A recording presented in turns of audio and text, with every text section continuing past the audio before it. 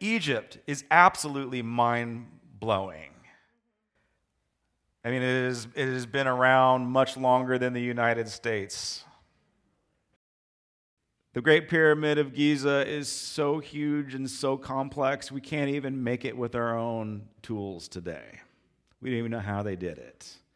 Mako might tell you that aliens built it on Tuesday. I don't know. They're still around. They've just taken up different forms. They're not technically gods. There's only one true God. There is only one Yahweh, and there is only one creator God. And these other gods, lowercase g, not quite sure even how to categorize them. We could either say that they're evil spirits, or they're, demons, if you will. But there's a hierarchy, and there's a class of demons, and some are stronger than others. And, that's how they manifested. So, in many ways, we're dealing with the same characters today.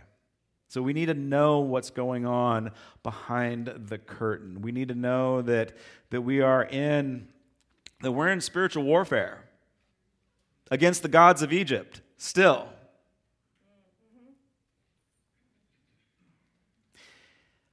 In the Exodus, we see that drama play out. But in modern contemporary interpretation of Exodus, and the social interpretation of the book of Exodus, we like to take out the supernatural. I'm not saying we. Scholars, biblical scholars and such, they like to take out the supernatural. They'll equate it to myth. They won't see the gods as real, like maybe you and I would. They'll see the Exodus in a different light. They'll say it as almost from a socialistic or communistic vantage point.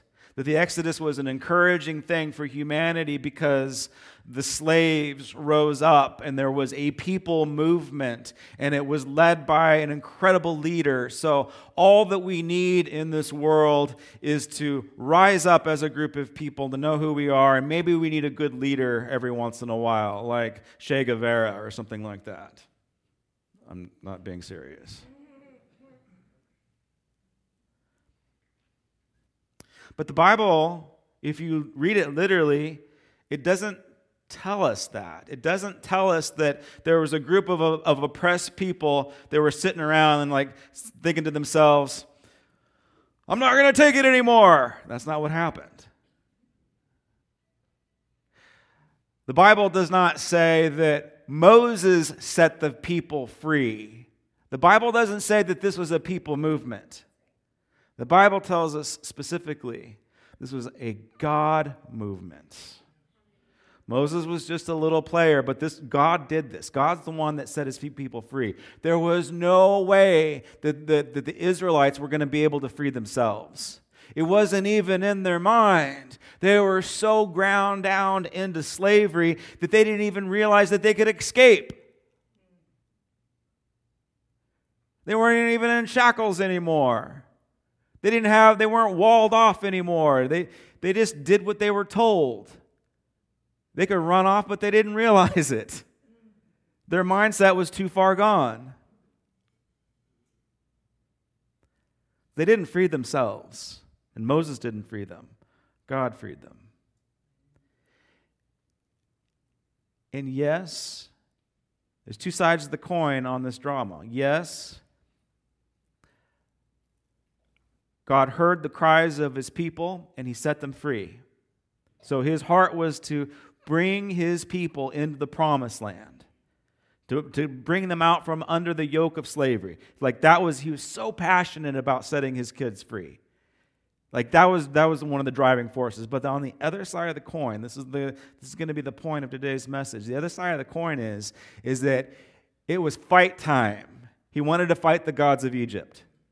He was there to display his power and to put on notice the principalities and the evil forces, Satan himself, and to show Satan and his minions, who have taken the form of Osiris and Horeth and all these different gods. His intention was to say, you guys look beautiful and shiny and golden and powerful, but you are absolutely nothing in the presence of Yahweh.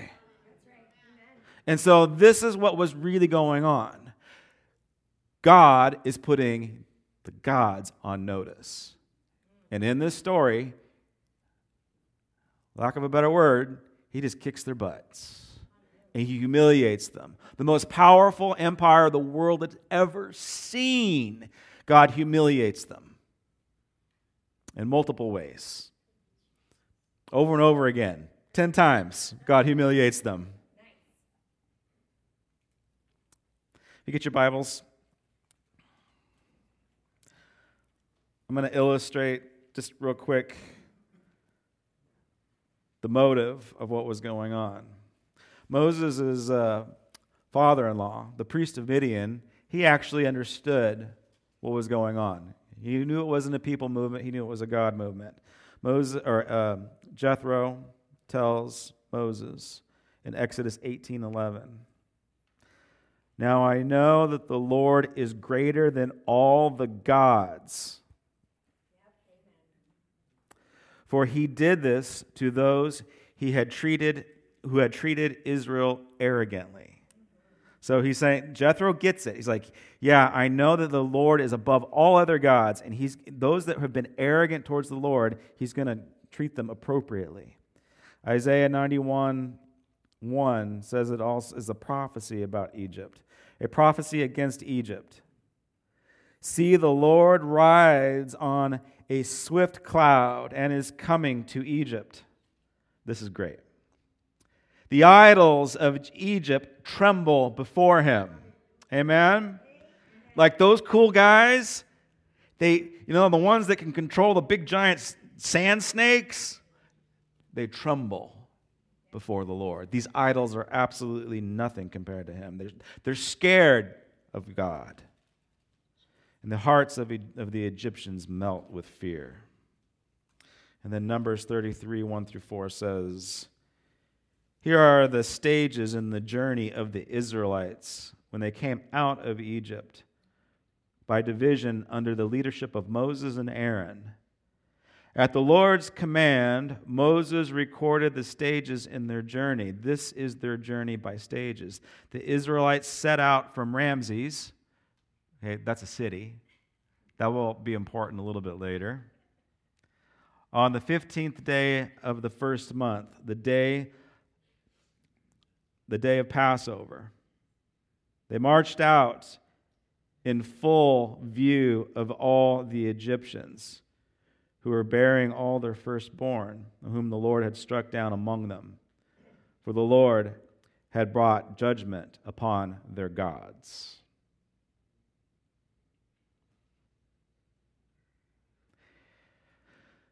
The enemy of God can do a lot of damage. The enemy of God can flaunt his stuff and put himself on display.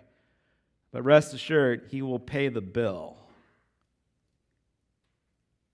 God is a God of justice.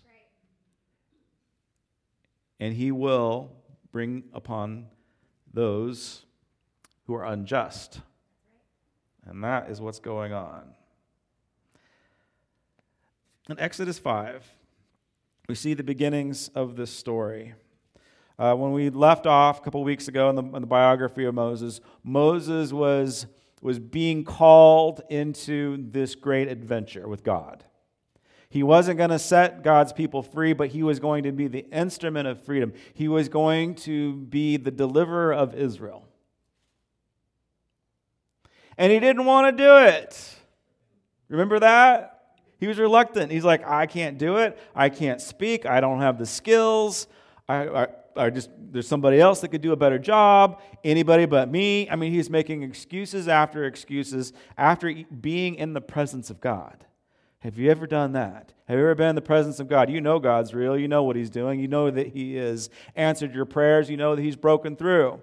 And yet, you still don't want to do what he's asking you to do. And that's Moses, and that's his human nature. And so we can learn some things not to do from Moses and from his life. In this chapter, chapter 5, we're going to learn what we can do. Like, I want you to be a lot like Moses in this next, coming up here. All right, let's see if I can, let's try to read the whole thing. Exodus chapter 5. Afterwards, Moses and Aaron went to Pharaoh. So this is after Moses is like, okay, God, I'll do it. Please don't kill me. That's kind of what's going on here. I'll do it, God. So he approaches Aaron and he talks to the Israelites, and now he's going to go to Moses, or go to Pharaoh. This is what the Lord, the God of Israel, says: "Let my people go, so that they may hold a festival to me in the wilderness." It's kind of like Coachella. No. A festival not like Coachella. But they're going to go, they want to have a festival. They want to go in the desert. They want to do a Christian version of Coachella.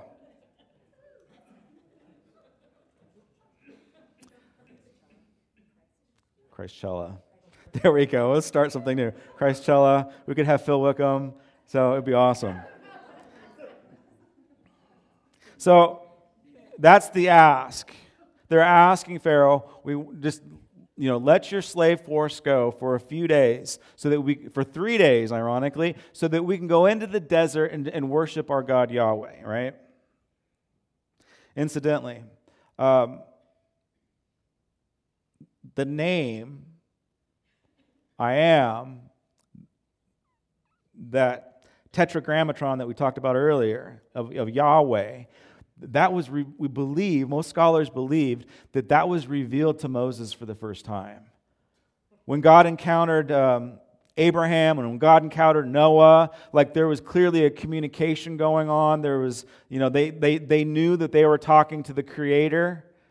But when God talks to Moses in the burning bush, and he says, "I am," and then this name begins to be revealed, God is even getting closer and even more personal. So there is a next level of relationship that's going on, and Moses he's the head of it. And so this name is introduced to Pharaoh. Pharaoh said, "Who is the Lord? Who is Yahweh, that I should obey him and let Israel go? I do not know the Lord, and I will not let Israel go." Basically he's saying, I know Osiris, but I don't know your God. Okay? He's going to know him pretty quick.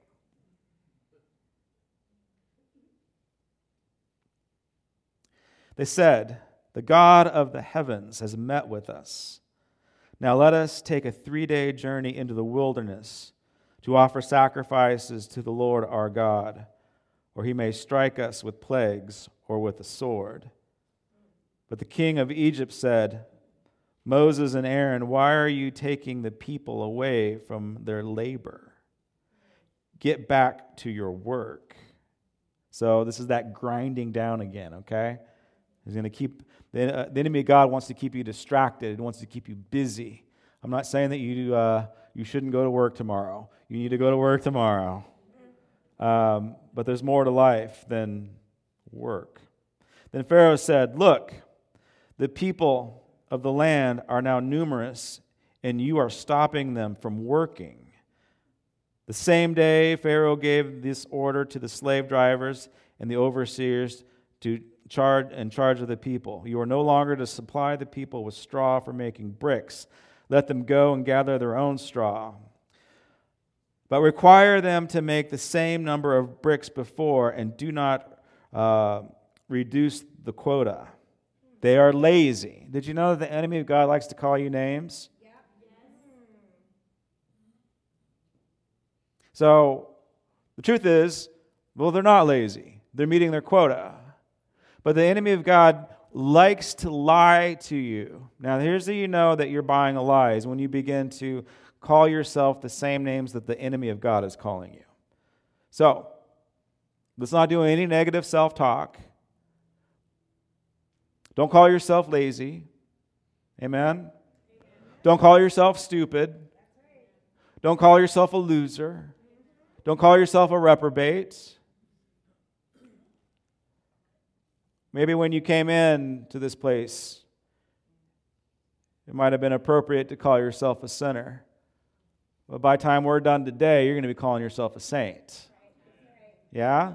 So it's all about identity. Let's just not call ourselves what the enemy wants us to call us. Let's just not degrade God's creation. Let's not degrade God's children.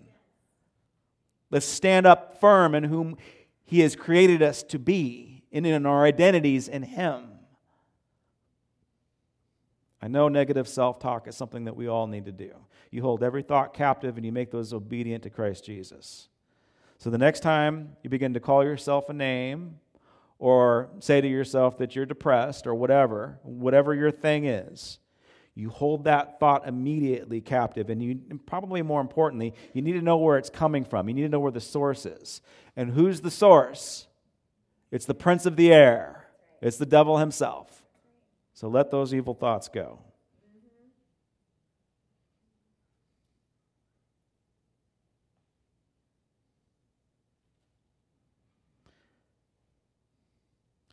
Make them work harder for the people so they will keep working.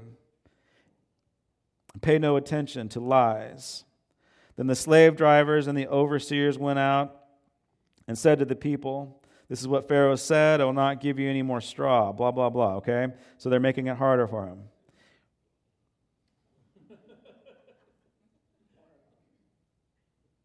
Pharaoh said, "Lazy, that's what you are, lazy. Why?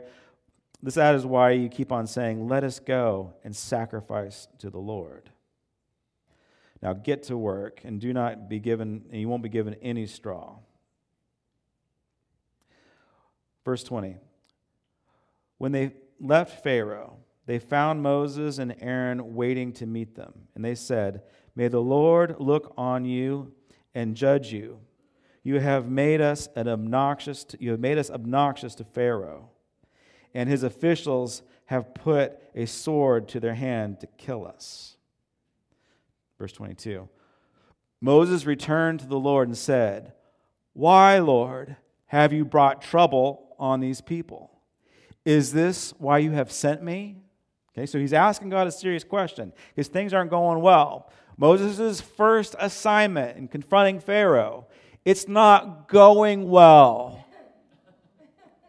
In fact, not only is it not going well, not only is his pitch not landing, it's gotten worse. Ever since I went to Pharaoh to speak your name, he has brought trouble on this people, and you have not rescued your people at all. Okay? So, now, Moses is complaining a little bit. He is asking some serious questions. Like, God, what's going on here? All right, let me help illustrate this point, because I think we all can relate. We all can relate to what's going on here, believe it or not. There is some practical stuff, and if you just hang with me, you'll see it. In our culture, in American culture, I hate to reduce this to anyway, you'll see in a second. In our culture, when we buy something, as a good consumer, we expect it to work, right? When I go to a car lot, I haven't been to a car lot in a very long time. Driving a 2002 Toyota. It's still running. 250,000 miles later, I can't get that thing to die. But when you go to a car lot and the car salesman is going to sell you a car, you get in the car and you turn it on and you just expect it to come on, right? You expect it to work.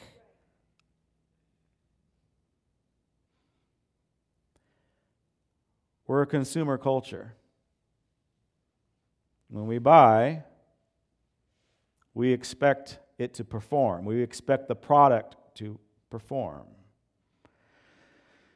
Did you know that if you apply your same consumer principles to faith, you're going to be very discouraged? So Moses bought the product, right? Moses bought the Yahweh. And he expects it to work. Or did he? You see, this is what we need to learn from Moses. Because he bought the product. He's like, okay, I'm going to sign up for this thing. I'm going to get my calling. And now I've got the confidence. And me and my bro, we're going to go face Pharaoh. We're going to tell him, let my people go. It's going to be awesome. We're going to win. And he doesn't win. He gets his teeth kicked in. He makes things worse. Now nobody likes him. Like, he is completely isolated. I can't tell you, out of all of the years that we've been in ministry, I can't tell you how many times we've seen this, because Pastor Josh is going to get up here and he's going to tell you, if you accept Jesus Christ into your heart as your Lord and Savior, well, then you're going to be blessed. If you accept Jesus Christ into your heart as your Lord and Savior, then your whole life will change. If you accept Jesus Christ into your heart as your Lord and Savior, then you're going to become a new creation. And you can do all things through Christ who gives you strength. Now, those are all truths. Those are all true statements. I will not make an exception for any of them. I will not make an excuse for any of them. They're true. I believe them for you today. Your life is so much better with Christ than it is without Him.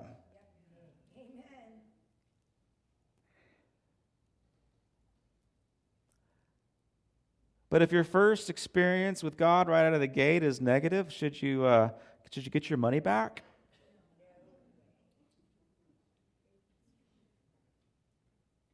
Let's go back to cars. I like cars.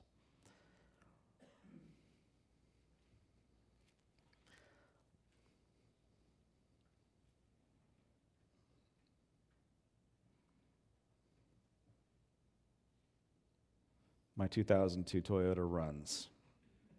Put the keys in, starts most days. It's reliable.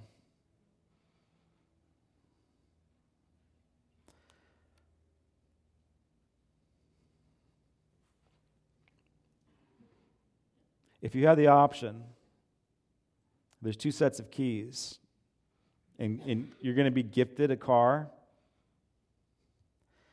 One is my 2002 Toyota set of keys. The other set of keys, 1964 Corvette Stingray. How much are those worth, do you know? 100,000?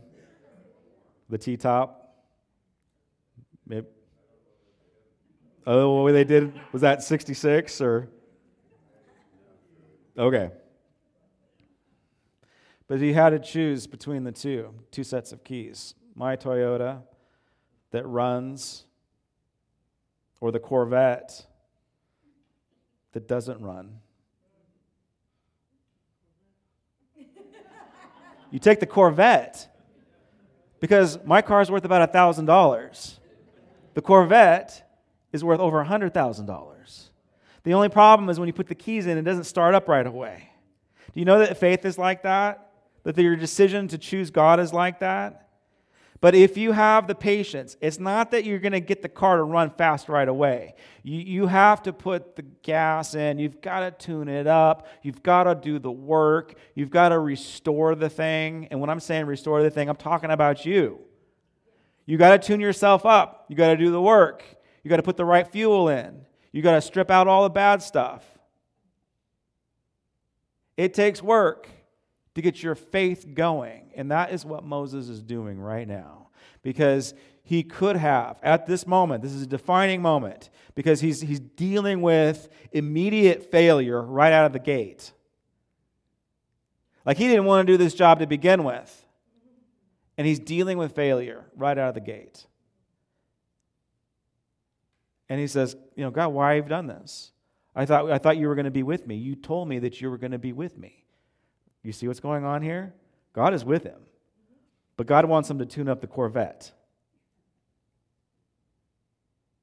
And this is what we can learn from Moses. He doesn't quit at this moment. Most people quit.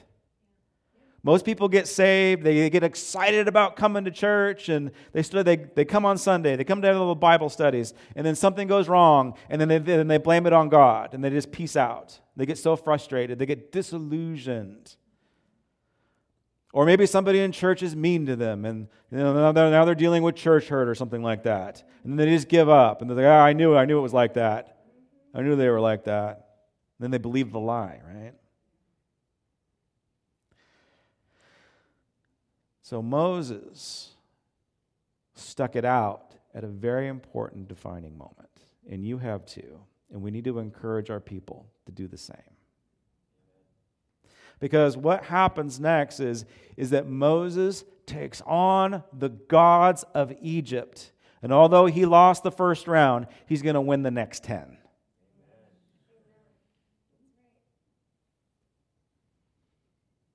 He gets to not only be a part of setting God's people free, he defeats the most powerful man that the world had ever seen at this time.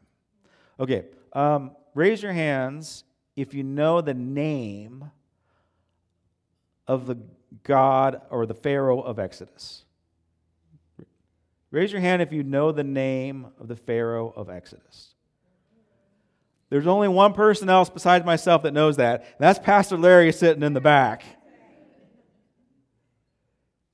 If you remember the Prince of Egypt cartoon, or the Ten Commandments with Charlton Heston, or even that newer, lamer movie with Christian Bale,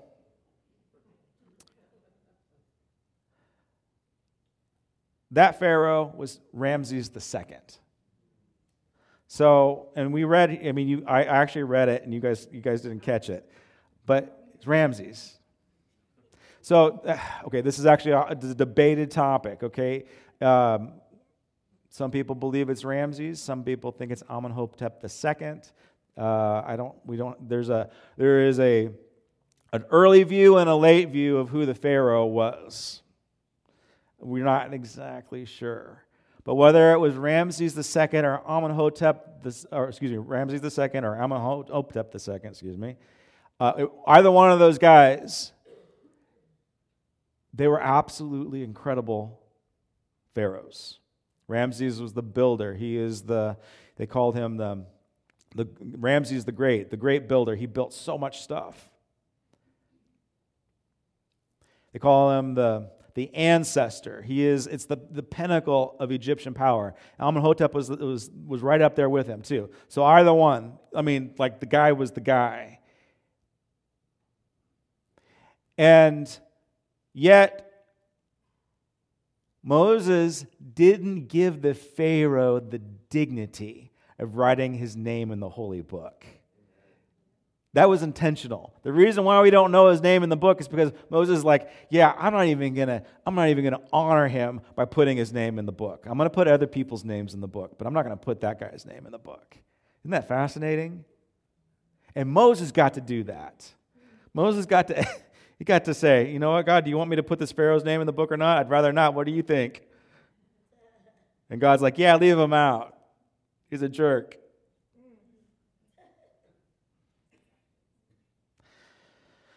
The interesting thing about the pharaohs is that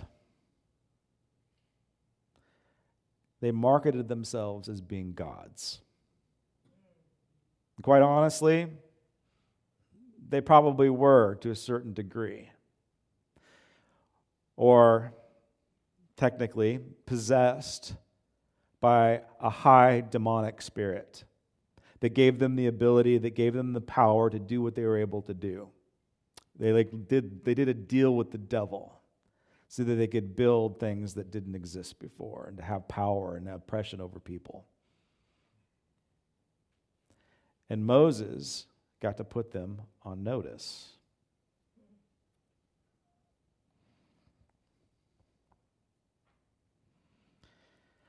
Next week, it's going to have to be a two-parter. Next week, we're going to go into the plagues, the 10 plagues. And we're going to talk about Passover. Because Jesus is all over this story. This is a foreshadowing of what Jesus does for us. Not only does he set us free from our sins by his shed blood, but he gives us the ability to trample on serpents. We have access to power that we don't even realize.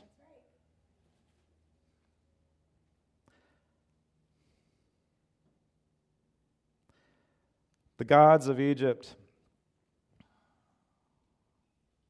had certain dominion. They had certain authority over areas.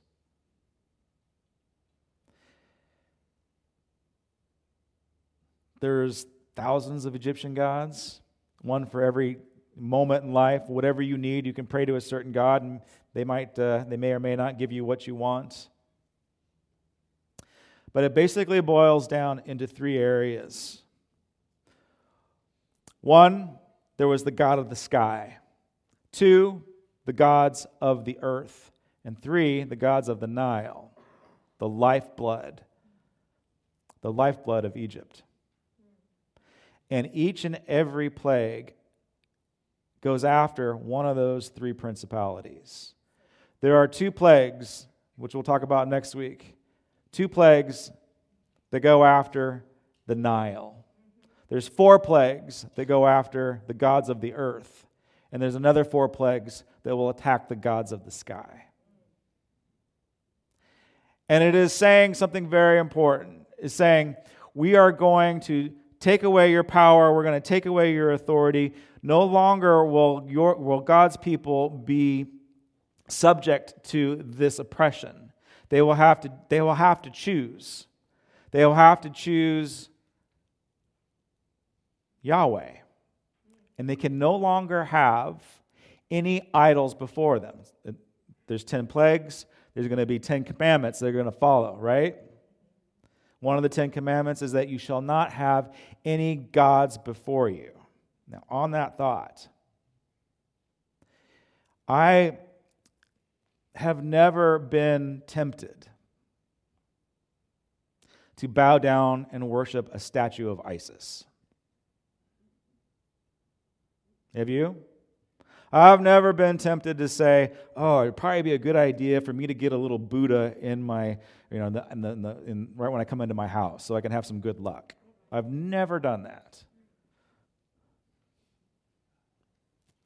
I've never wanted to try out another god because Jesus wasn't working out for me. That's what we call idolatry, right? But the point about that commandment, thou shalt not have any other gods above me. And when I began the message today, I told you that the gods of Egypt are still alive. They've just taken up different form.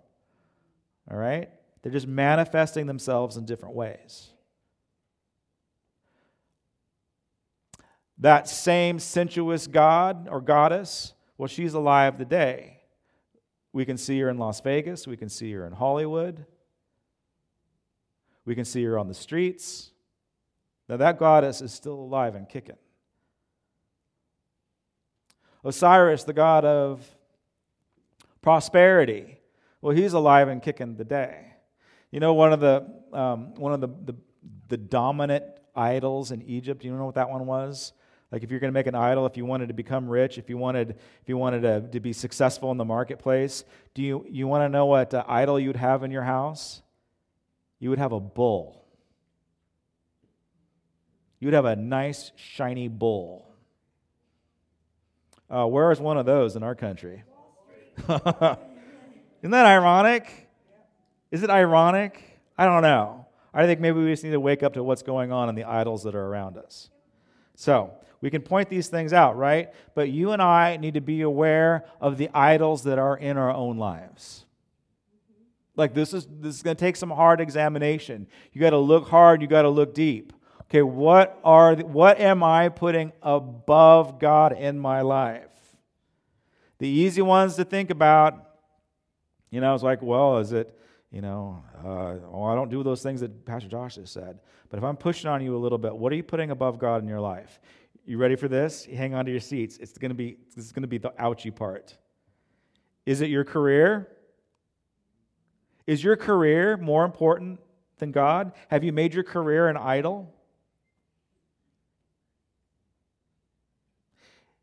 Is it your money? Have you made your money an idol? If you have, you're serving a specific God. We call him Baal, we call him Zeus, whatever you want to call him. He's still alive and kicking.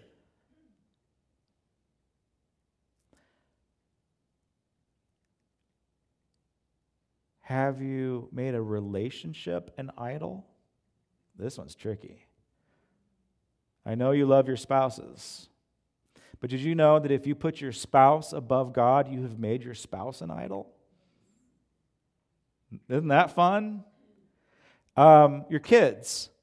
Some of us live vicariously through our kids. The whole world revolves around our kids. Do you know that our kids can become an idol? If you place your kids above God, then they're an idol. Your entertainment, is that an idol? Your sports teams, is that an idol?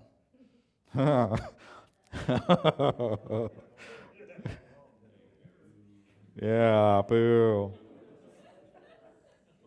All right. I'll really mix things up today. Memorial Day weekend. Do you place your government above God? If you've done that, then government, politics are your idol. When you seek first the kingdom of God and all of his righteousness, then all of these things come into perfect relationship and perfect order. When you seek first the kingdom of God and his righteousness, and God is the center of everything that you do, then you will have a healthy marriage. When you seek God first and you put God's mark upon your finances, and you say, no, I'm not going to become a slave to money, then that takes its proper place. You don't become a slave to it. If you seek first the kingdom of God,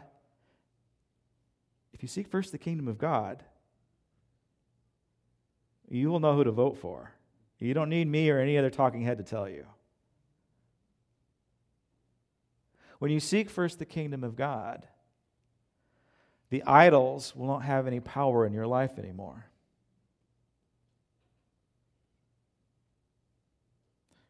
It seems almost impossible, right? All of these forces in our society, all the forces in culture, the way that our culture is going, it almost seems like it's out of control. Can I get an amen? Like this train is off the rails and it's not stopping. That's what it feels like. It feels like the Church of Jesus Christ is on the ropes and is getting pummeled. That's what it feels like. But that's not what is true. You know what I'm saying? It maybe if, you're dealing with your family, you're trying to encourage them to come to faith, and you're losing. You try to witness to somebody, and you lose. It might feel like it's not worth it. But the truth is, God has won the day. All of these powerful principalities that we're up against in our society and our culture, they're being backed by demonic forces. The same gods of Egypt, the same gods of Greece, the same gods of Babylon. They're all the same players. They're all the same characters. We just have them here today. Okay? But did you know, someday in eternity, we're not even going to remember their names anymore. Like this evil that we're dealing with, it's going to be so insignificant that we're not even going to make notes about it anymore. We're not going to write down, we're not going to give it the dignity of even writing it down. It's going to become absolutely nothing. On your bulletin cover, that is Ramses II. That's literally his face. This is the guy that most likely, flip a coin, that squared off against Moses.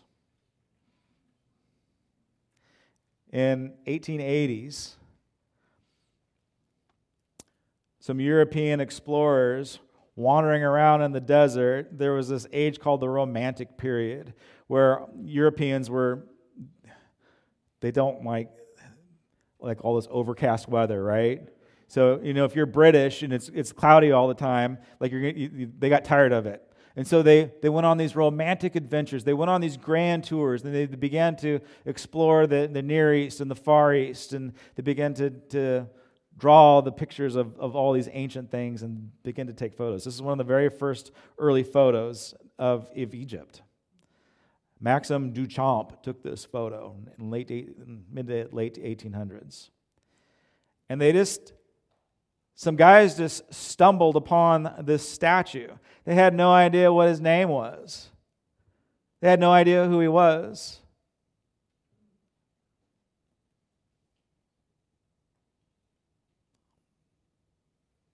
$2,000 years prior, 2,000, 3,000 years prior, everybody knew who this guy was because he was everywhere. Everybody knew his name. But when these European explorers found him, no one knew who he was. It took a long time to figure out who this guy was. And he was buried and forgotten in the sand. I'm going to nerd out on you for a second. This is a poem by Shelley, Percy Shelley. And we'll wrap up with this. I met a traveler from an antique land who said, "Two vast and trunkless legs of stone stand in the desert, near them on sand. Half sunk a shattered visage lies, whose frown and wrinkled lip and sneer of cold command. Tell that this sculpture, well passioned red, which yet survive, stamped on these lifeless things, the hand that mocked them and the heart that fed. And on that pedestal, these words appeared. My name is Asmodides. Asmodides is the Greek name for Ramses II. My name is Asmodides, or my name is, so on this statue is typed, my name is Ramses the Great, the King of Kings. Look on my works, ye mighty, and despair. If you're a Lord of the Rings fan, you know what that means.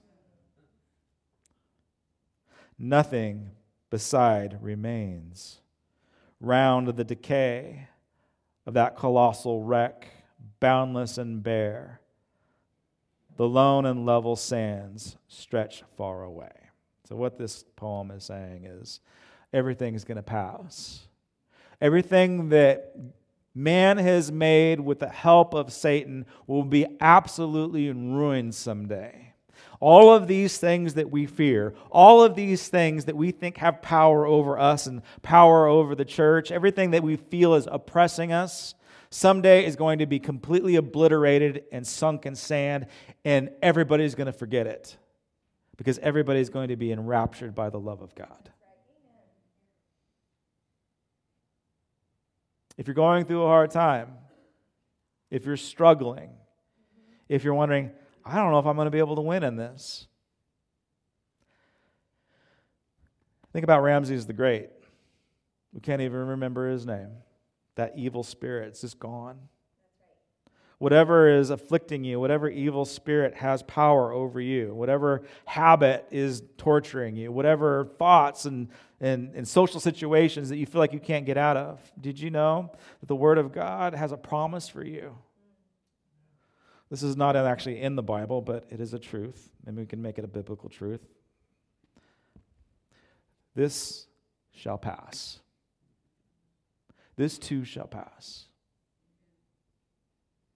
So if you're hurting, If you're lost, if you're confused, put your faith and your trust in Jesus Christ. And it's going to be okay. This shall pass. Don't have to live in fear. By the shed blood of Jesus Christ, we get to live in hope. Let's receive communion. Larry, if I could get you and the band to come on up.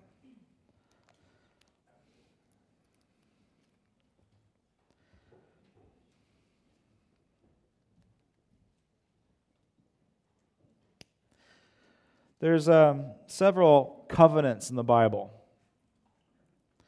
The first covenant was made with Adam and Eve. The next covenant was made with Noah. When God wiped the earth clean, he made a covenant with Noah, saying, I'm not going to do this again. And he made a sign. He made a sign in the sky as a mark of that covenant. The next covenant would come with Abraham. God's covenant with Abraham is, I'm going to bless you and I'm going to multiply your offspring and you're going to be a blessing to the whole earth. That was a very powerful covenant. That covenant was marked by circumcision. And then Moses is the next powerful covenant. Moses' covenant with the Lord was that he was going to be the deliverer, and God was going to give him everything that he needed to deliver God's people. And that covenant was marked by the law and by God's name.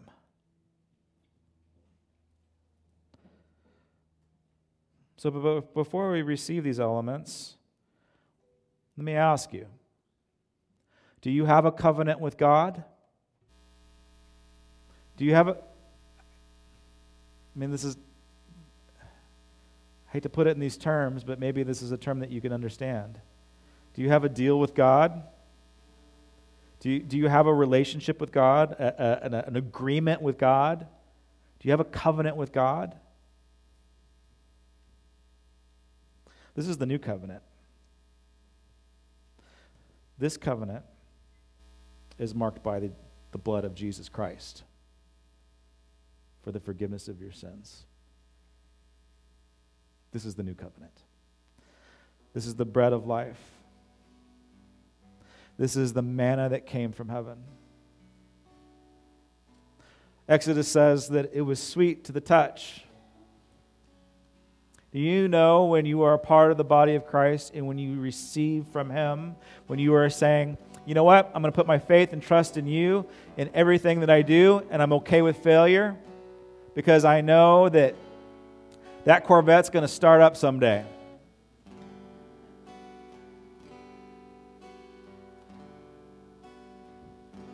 This is all that you need. I know you feel like you need other things, but the body of Christ is all that you need. It supplies all of your nourishment. Be faithful. Be consistent in this meal. And know that when you eat this, you will be satisfied. Amen? Receive the body of Christ.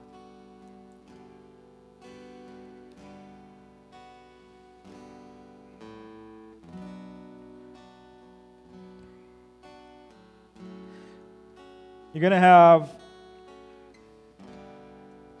to have somebody's blood running through your veins. The Nile was the life force of Egypt. It was the bloodline of Egypt. They call it the blood of Osiris. And when the Lord turned that water into blood, He was making a very powerful statement, saying that is nothing compared to what my Son is going to bring. The shed blood of Jesus Christ washes away all of the sins, and it buries gods. It buries statues. They have no more power. They have no dominion. They have no more authority in your life. You cannot defeat these gods by yourself. You have to do it with the blood of Jesus Christ running through your veins. Receive the blood of Christ for your empowerment, for the forgiveness of your sins, and for the glory to come.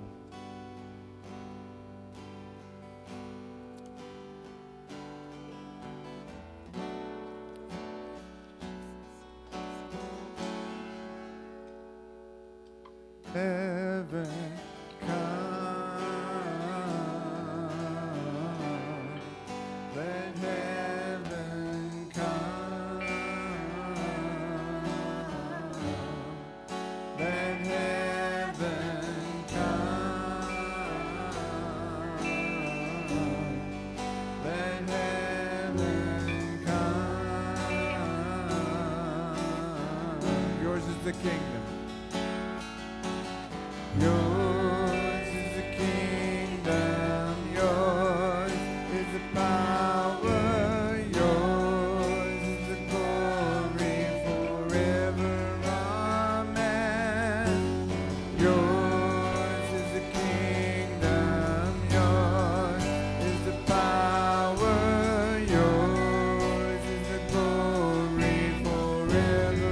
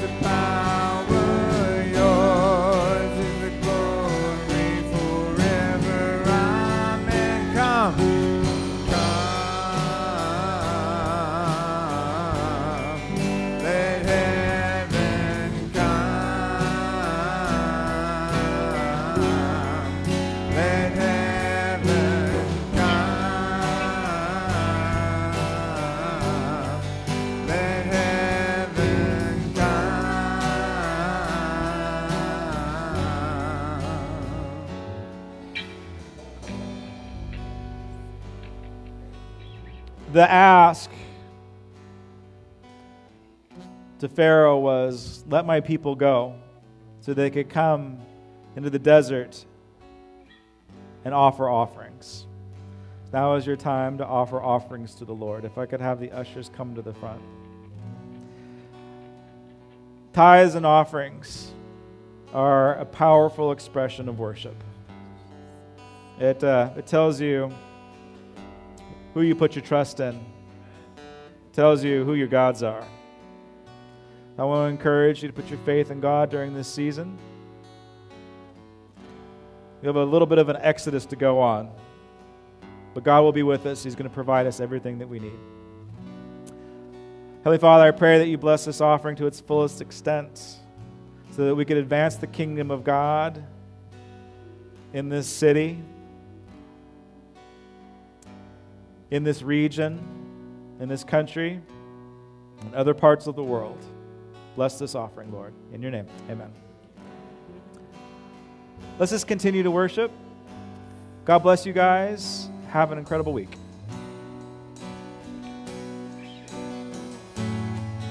When heaven comes, let heaven come, let heaven come, let heaven come, on earth as in heaven. On earth